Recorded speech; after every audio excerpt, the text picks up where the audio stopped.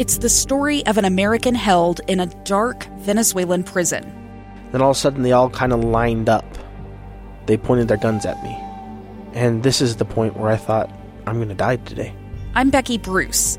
I spent a year working on Hope in Darkness, which now has more than 2 million downloads. Find it on kslpodcast.com or wherever you listen to podcasts. Hi, I'm KSL's Debbie Worthen.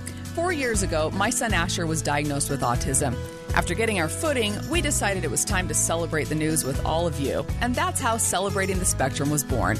Each week, we consult with the experts and others who are learning to navigate life with a loved one who has special needs. This is a place where we find hope, look for solutions, and connect with those working to create a better world of inclusion. We have a group joining us today for this episode of Celebrating the Spectrum. Researchers at Brigham Young University just released findings of a study showing children with autism benefit when parents are trained to provide at-home interventions. So today we are talking to Timothy B. Smith, a BYU counseling psychology professor, along with Tina M. Taylor, an associate dean in the McKay School of Education at BYU.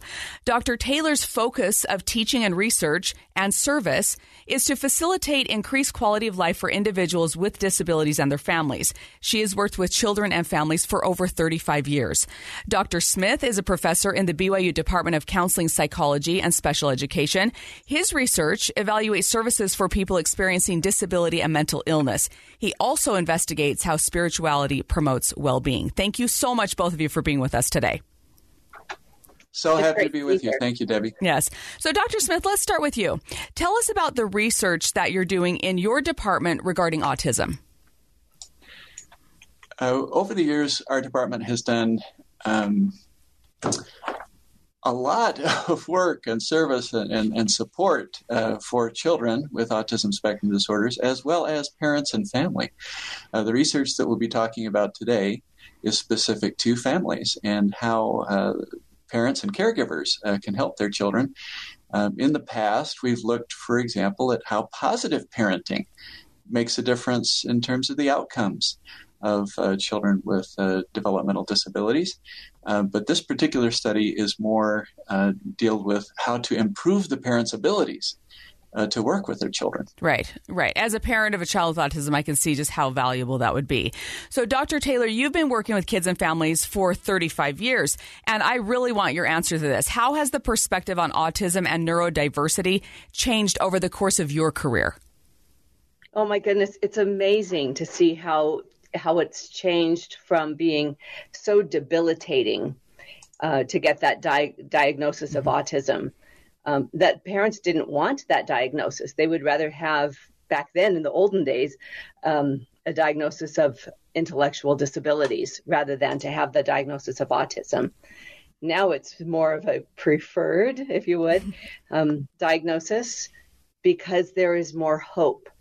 Back in the 80s, 70s, 80s, really the diagnosis of autism meant you would have very little hope for ever being included in general education settings, not doing any extracurricular activities, not graduating from high school, maybe just completing with a certificate of completion, not going to college, not getting a job, not contributing to society in ways that many, if not most, of our citizens with autism spectrum disorders have now.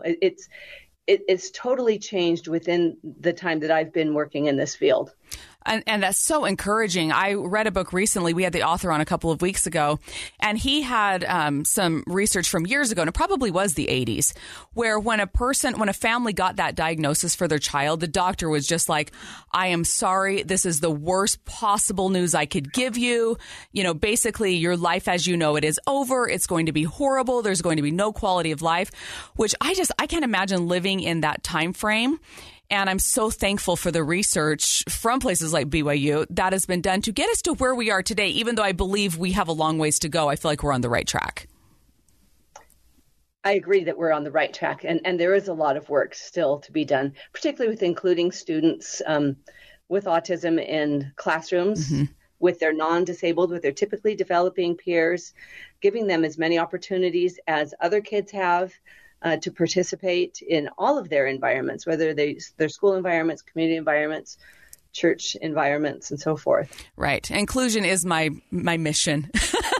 And I know this is a marathon, not a sprint. And some of this may not even impact my son, Asher, but I'm hoping that future kids who are starting in elementary schools, at some point we do have true inclusion, whatever that looks like, because every autistic kid, as we know, is different. All right. So, Dr. Taylor, what were your thoughts as you started this project? Well, I was excited to work with Dr. Smith in particular and Linda Chang, our PhD. She was in her master's degree program at the time. To work with them, Tim is a guru on meta-analyses, and he knows how to take lots of studies who have studied one topic and find out kind of what is the answer today based upon all of these high-quality randomized controlled trial studies. To see what the answer is, because frankly, as a researcher, I could choose one study from Jones and Jones from 2021 and say, this is what the research says about parent-implemented interventions. However, if you've got 51 studies, then you compile the information together and say, we can't just take Jones and Jones. We need to take all of these studies to see what the state of parental interventions are today. So this is what this study has done. So it's exciting to work with Dr. Smith and others on our team doing this meta-analysis. No, that seems like so much work, taking all of those studies, which, I mean, as a parent of a child with autism, I really appreciate that. Dr. Smith, so tell us about the study. How many kids and families did you look at, and what factors played into the results? So, as Dr. Taylor mentioned, we summarized the results of 50 other studies. And when they were all combined, that was almost 2,900 children. That's a lot. Just remarkable. No individual study could ever, have that large of a group. And so on average, they were about 5.5 years old. And they were predominantly males, but we well, that's what we see with autism too. Right, exactly. Yeah. It kind of matched what the incidence is, how it tends to occur that way in the real world, and it showed up in the research as well. But we recognize just that more research is needed specific to girls and young women with autism spectrum disorder, and so that is kind of a plug for the future. We need additional information on that. But in the meantime, we are just ecstatic that the results are now conclusive that parent interventions absolutely make a difference in terms of child outcomes. Now, this is something that we would guess, but it's remarkable the degree to which parents who receive training can improve the abilities of their children. Yeah, what kind of improvements are you talking about? So specifically, 4 areas: communication and language. We often know that for young children in particular, there's a developmental sequence where it's a little bit difficult to acquire verbalizations. And so helping children to communicate in nonverbal ways and then transfer to verbal and other methods of communicating, that is markedly improved when parents receive specific training about how to do that. Otherwise, each parent kind of develops their own system, about how their child, communicates. They learn as an infant what their child's facial expressions are, things like that. And it's very child specific, which is fine, but it doesn't allow for a broader scope of communication.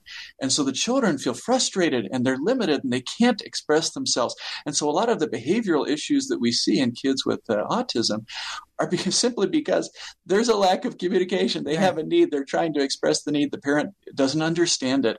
And so by facilitating that communication, it turns out the behaviors actually improve.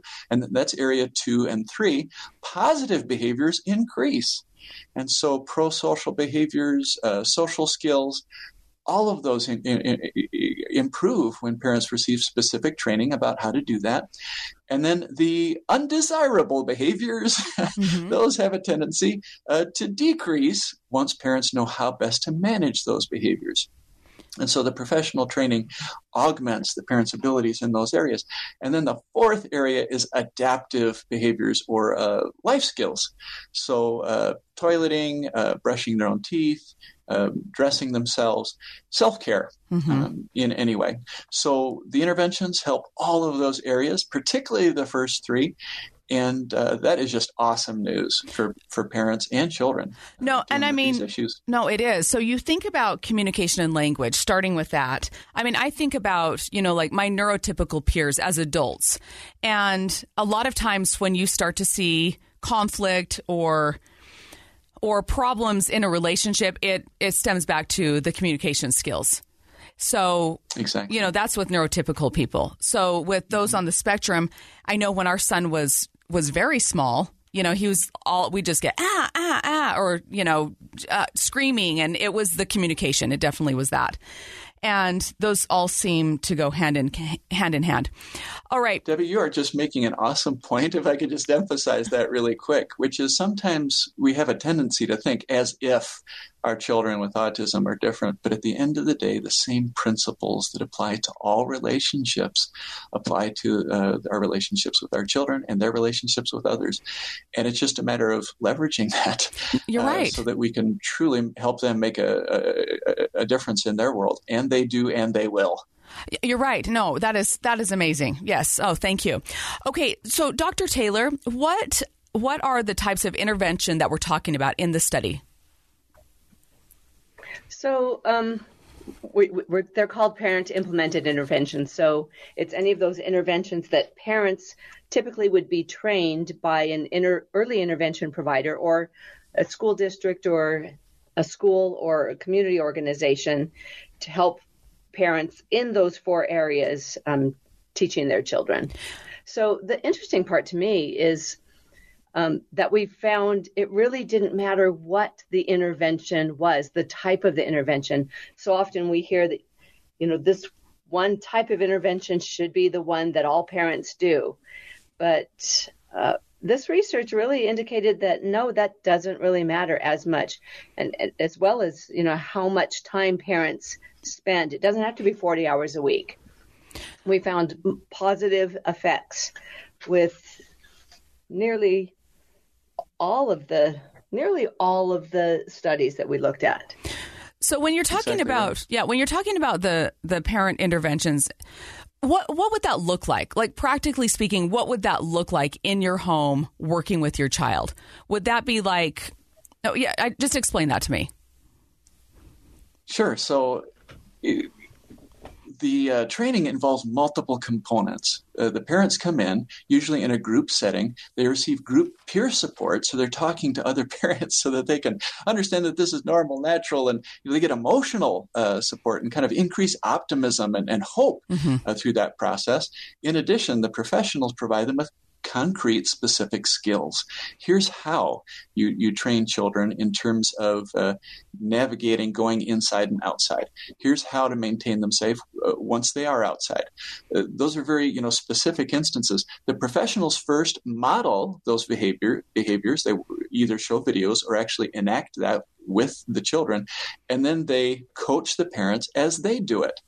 And then later on, there are home observations, either via Zoom or in person, where they watch the parent and the child interact, and then they coach and mentor that whole process so that the parent and the child can interact more effectively.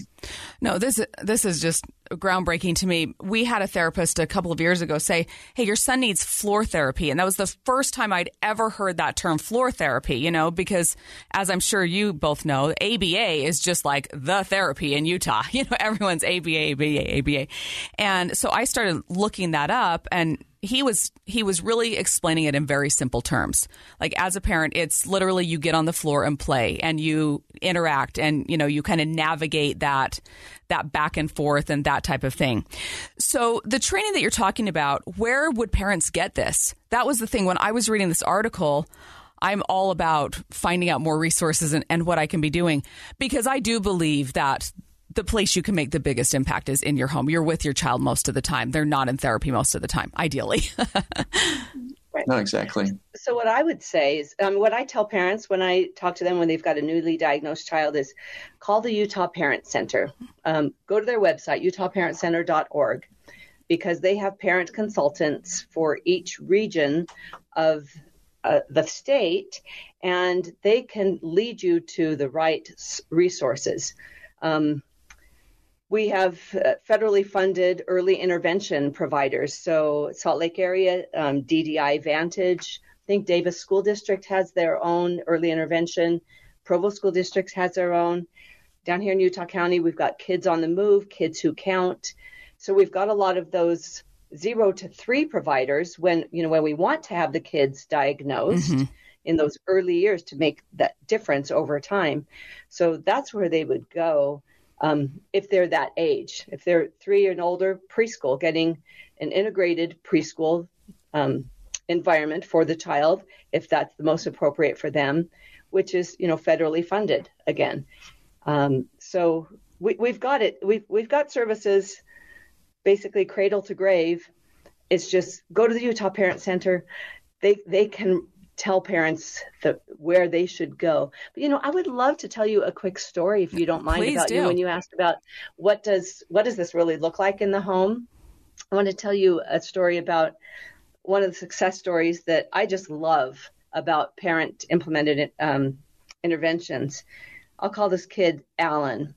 He was about 2 years old and lived in a relatively rural area of the state. His mother called me and said, I've got this kiddo, he's just been diagnosed. I don't know what to do. I heard about ABA therapy, applied behavior analysis. I hear you do that. Can you come help me out? Can you have some of your students help me out? And so we did. They were getting, I think, some services from the early intervention provider. And we went in, and I went in to help the mom and the therapist, the student therapist, set up a program for their child. I don't think he was talking at the time. He had a lot of repetitive behaviors, a lot of perseverations on things, self-stimulation, stimming, a lot of the just classic characteristics of autism, which, if it were in the 80s, they would have kept him in special ed, right? The rest of his life. But it wasn't the 80s. It was the 90s. And this mother really believed in her child and believed that the support they were giving to him at home, teaching him how to sit in his chair for more than 5 seconds, right, teaching him to focus on a task, learning his colors and his numbers, learning to speak, learning to use augmentative systems when the speech wasn't there, learning to decrease some of the challenging behaviors. They did several hours a week for a couple of years. This kid ended up being in the special classroom for a while, but then started integrating. And in high school, I think he didn't even need to have a shadow aide, like a paraeducator in his class.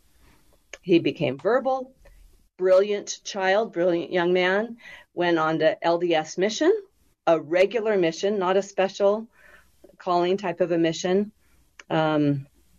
I went to his mission farewell. He was there playing a violin duet with his brother, had a series of friends just right there singing with them.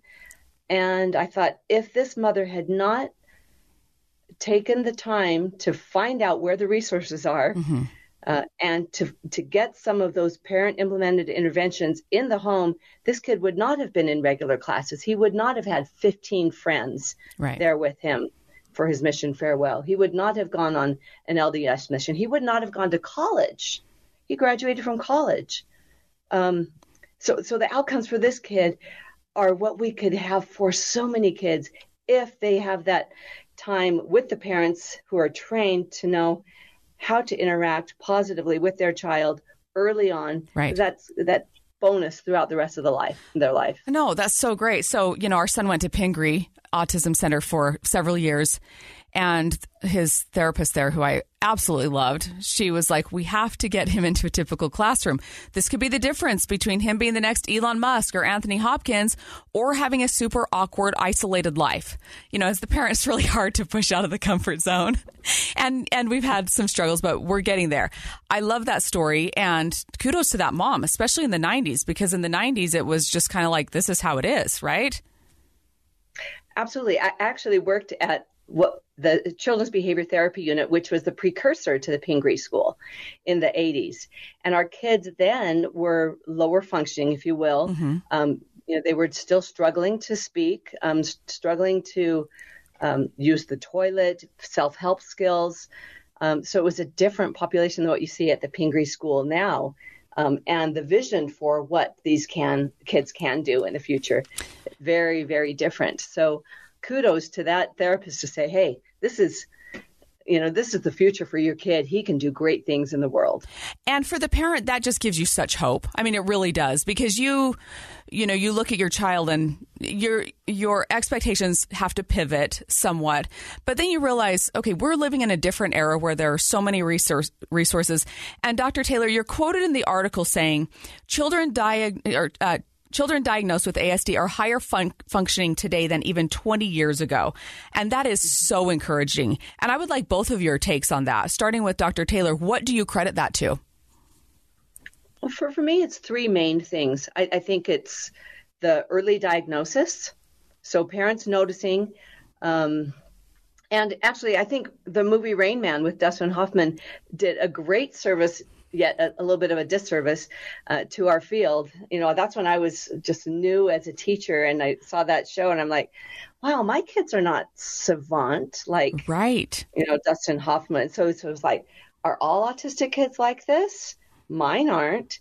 But it made it so autism was a household word after 1986, 87, whenever that came out. So having a word that people would now speak about in their kitchens and learn that, hey, this kid doesn't just have intellectual disabilities, they may have autism. Mm-hmm. So back in that 80s time, we were using the word more often. Therefore, we were getting more diagnoses earlier. We still would love to have them earlier than they are, particularly with our girls. And then getting the early intervention, 0 to 3, getting them into early childhood special education, 3 to 5. So those are two of the things, the early diagnosis, early intervention. And the third thing I see is the wider spectrum. We're not looking at just the classical, DSM-3 right, yeah, or the DSM-4. The old way of looking at autism as being just this one way.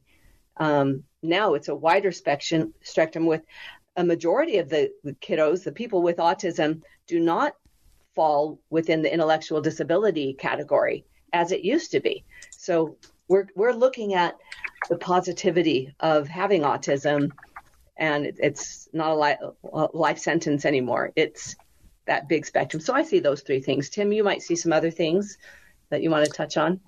Sure. I think it really turned the corner back when individuals of all types started to be seen as individuals. And so this actually harkens back to the civil rights movement, where people were classified not just based on race, but it turns out based on ability and gender and other categories. And so society back then was looking at people in terms of how do we put people into boxes.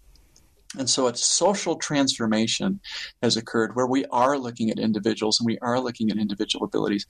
Literally, I think the biggest move forward was the Americans with Disabilities Act, the government funding, the government legislation that allowed for services and for equal access. And ever since then, educational service has been increasing, improving for children with disabilities and their parents. That has been huge. We can't take that for granted. We're now in an age where that's kind of normal. Yeah, the government provides these early intervention centers, as Tina just said. Well, they didn't used to. Right. And so as much as we don't like paying taxes, it turns out that taxation benefits society when society wasn't addressing these things on their own. And so that government funding is the number one thing that has made an absolute difference for individuals with disabilities.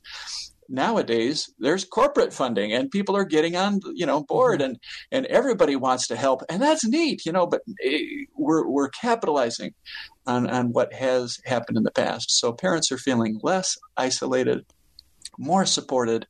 They're feeling more understood when they go out in public, less embarrassed, and thank goodness, because every parent deserves to be empowered, and absolutely every child deserves a loving, kind, beautiful future, which Tina's story so aptly indicated that that can happen to the vast majority of children.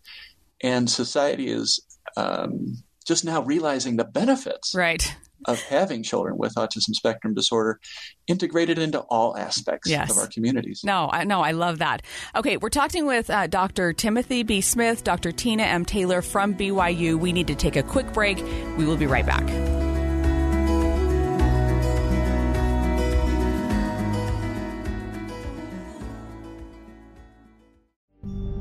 It's the story of an American held in a dark Venezuelan prison. Then all of a sudden they all kind of lined up. They pointed their guns at me. And this is the point where I thought, I'm going to die today. I'm Becky Bruce. I spent a year working on Hope in Darkness, which now has more than 2 million downloads. Find it on kslpodcast.com or wherever you listen to podcasts.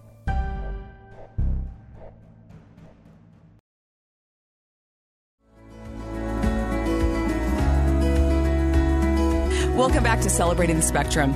We have a couple of BYU researchers who have just finished a big study on autism and the difference that training for parents can make in the child's life. So Linda Chang, one of your PhD students who was also on this study, I want to quote her. She said, "If we only stay with the traditional methods of treatments, we're missing an opportunity to help those in need."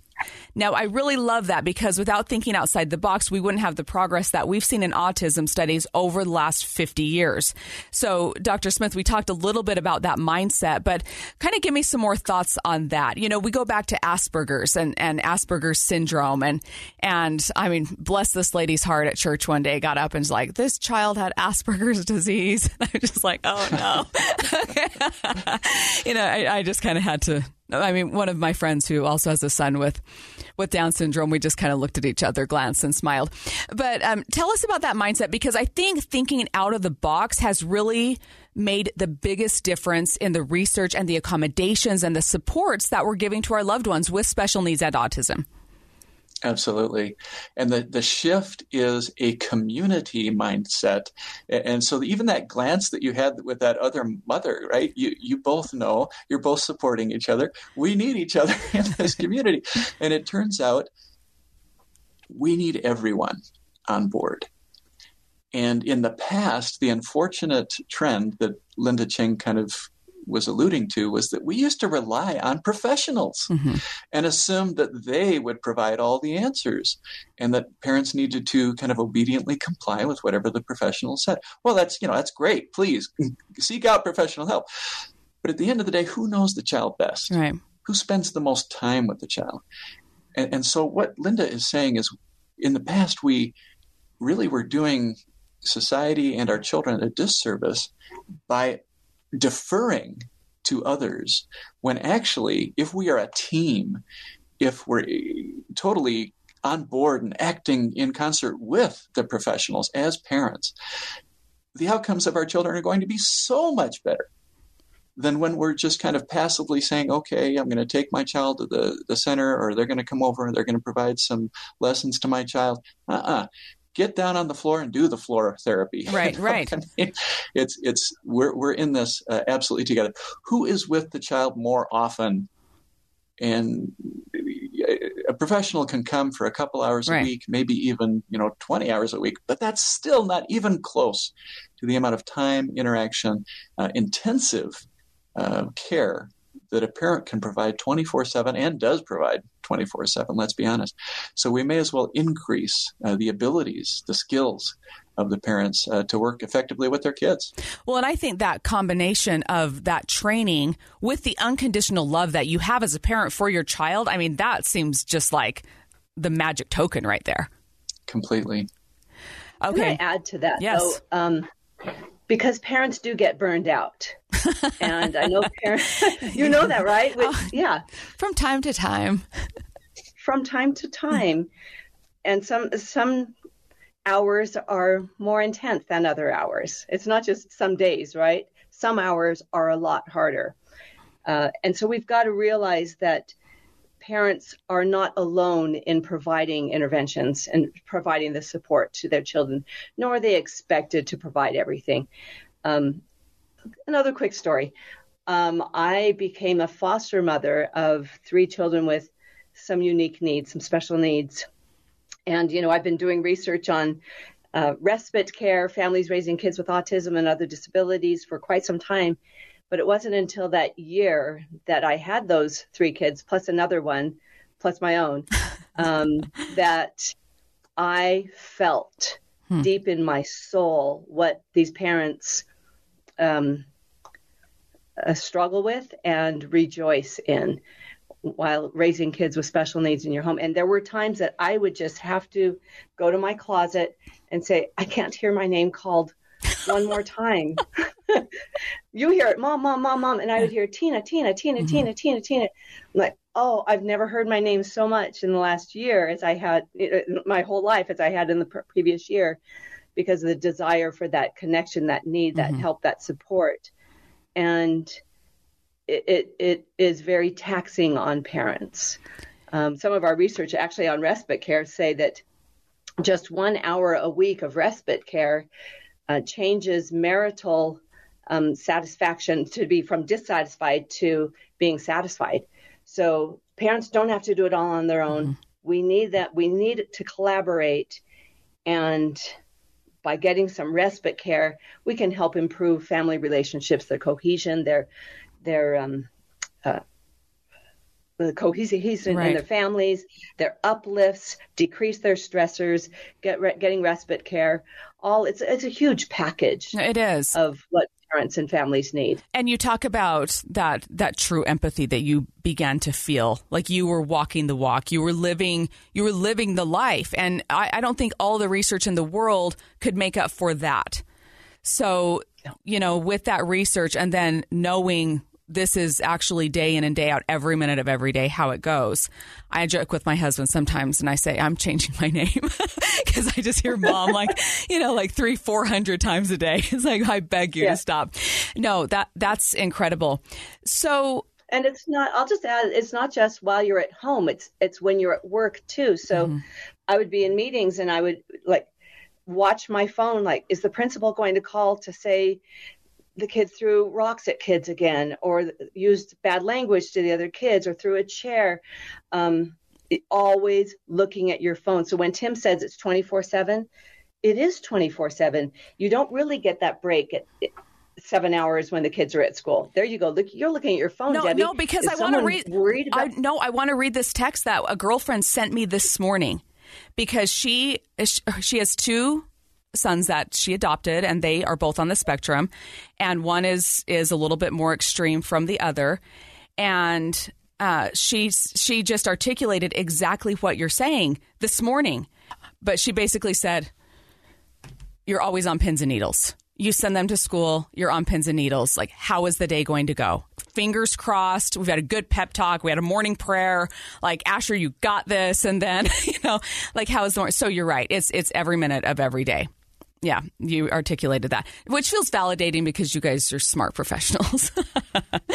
Okay. And there's just all the immense joy and love and compassion and enrichment that you get as well. So, it's just like both ends of this difficult and beautiful spectrum all packaged in one.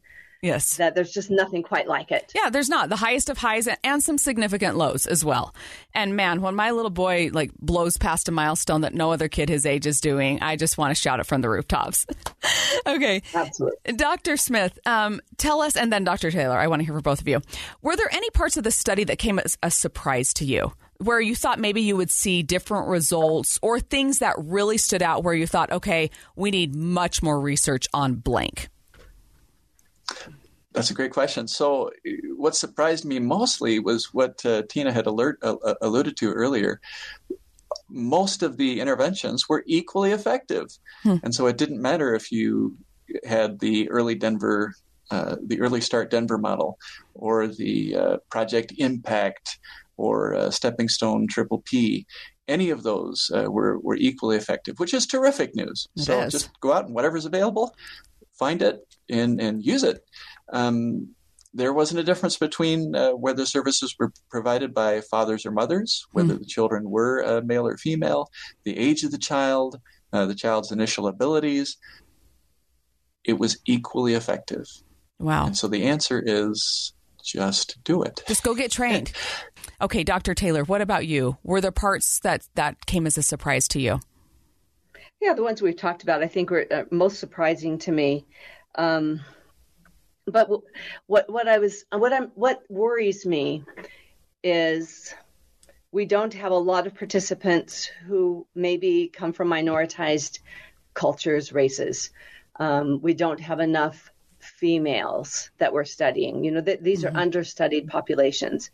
So if you've got a family and they don't speak English and they live here in the United States, or they're not documented, they're afraid of, stepping up and saying, I need services for my kid, they're not going to get what some of the more affluent, more knowledgeable, educated families might get in terms of services. So how do we really reach out to those groups so they can have equal access to what others are getting? That's what worries me. I want to see more studies that look at those populations and that they are being served. What do you think the solution is there? I think we need more people to get educated, come get degrees in school psychology, in counseling psychology, in special education, in early childhood special education, in psychology. We need to get our high schoolers into college, from those fields. Right. People with autism themselves, get them into our field so they can, from their experience, serve their people, their communities. It's a long process, and it's taken us a long time to get where we are. It's better than it has been. It is. But there's still so much work to do. Right. No, there is. And I can't remember which one of you were talking about this, but talking about the parent training. So, we've had to just develop a really thick skin out in public, when our son is just being crazy and not bad, just crazy or doing stuff where with our neurotypical kids, we probably would say, like, you need to sit down. But I don't want to do that because I want the exposure for people. So I've just had to okay, is he causing an actual problem? Is he stopping them from being able to enjoy the lacrosse game? If the answers are no to that, then kind of our gauge for my husband and myself has been, let him continue. Because this needs to be part of the awareness and acceptance that this is neurodiversity at its finest, and with a world of inclusion that we all want, then this is part of that. Okay, so what do you both see the future becoming for those individuals with autism, and what should the public know? This is always my favorite question on the podcast, by the way. I think your family is doing it, right? Based on what you just said. Inclusion starts with our experiences. And so more and more people are experiencing contact and benefits, of interacting with families with children with autism spectrum disorder. I am thrilled, that is becoming a community focus. And so what I see is increased interaction, awareness, acceptance, and a little bit less kind of rigidity when it comes to our fellow human beings. For goodness sakes, there is abundant love, potential, blessings that are just awaiting society. Right. Yes, thank you. I love that. And Dr. Taylor, what about you? Oh, the same, but I've got a story to reiterate. Good. Quick story. Because we love stories. We really do. So this past Sunday, I'm a member of the LDS Church, and I'm sitting in my ward, my congregation, and it's a mission farewell. And so there are a lot of people there that don't typically come to our ward. And there's some young adults sitting right in front of me. And there's a gal in our ward, and she's got, disabilities and is nonverbal, but she makes happy sounds throughout the meeting. And she was making these sounds and pretty loud. The kids in front of me, I hear one of them talk to his buddy. He said, "What was that?" He said, "Oh, she's just, a member of our ward, and that's how she talks." Mm-hmm. And that was it. It was like, oh my gosh, that was beautiful. He didn't say, "Oh, she's disabled, she's whatever." Right. But she's just a member of us, and that's who she is. And if we can help our youngsters when, they're 3-4 years old and they hear someone who speaks differently or doesn't speak at all, and say, that's just she's just one of us. Right. She's just one of us. Be just one of us. Right. Mm-hmm. I mean, isn't that what we all want, really? All of us have these same goals. We want connection. We want to feel loved. We want to feel safe. It's no different. Right. Oh, any last thoughts? Anything else you guys would like to add? Anything the public should know? The fact that your listeners have hung with us throughout this podcast needs to be praised. Parents, family members, individuals who love and care for those among us who are differently abled, bless you. We are a team. We're all united. You sharing this information with others who need it is going to help them. We're just all interconnected. We actually need each other. Our society teaches us otherwise, but we need our children. Right. With all of their issues. Right. And we're just all one family moving forward. So just a huge note of appreciation to your listeners. Thank you. Yes, thank you to our listeners for sure. Dr. Taylor. I would just say to not be fearful of asking for help if you're a family and you need support. Not being fearful if you are not a family member, but you see someone in the grocery store really struggling because they want that toy or they want that thing at the very end of the counter. Say, can I help you? Can I, help you with your groceries? Right. Help you get through this because I see you're struggling with your child. So reduce the fear. Be there with a heart to help and to support and to love. Yeah. Less judgment, more compassion. Right.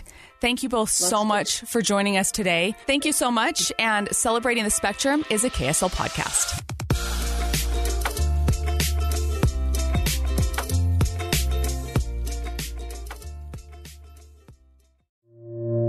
Two friends taking pictures of the rising full moon on a summer night. Two teenage kids doing what teenage kids do. When a stranger with a gun and a death wish changed everything. It was violent, it was senseless, and I will never understand it, I will never accept it. I'm Amy Donaldson, and unfortunately, we're all too familiar with stories about how violence shatters lives. But what we rarely see is how they are rebuilt. In a new podcast, The Letter, we relive tragedy, but only so we can hear the rest of the story. The struggle to reclaim lives, the realities of grief, and the possibilities of forgiveness. I believe in miracles. Sometimes I thought, there are no miracles. Yeah, there are, and this is a big one. Follow The Letter at theletterpodcast.com or wherever you get your podcasts.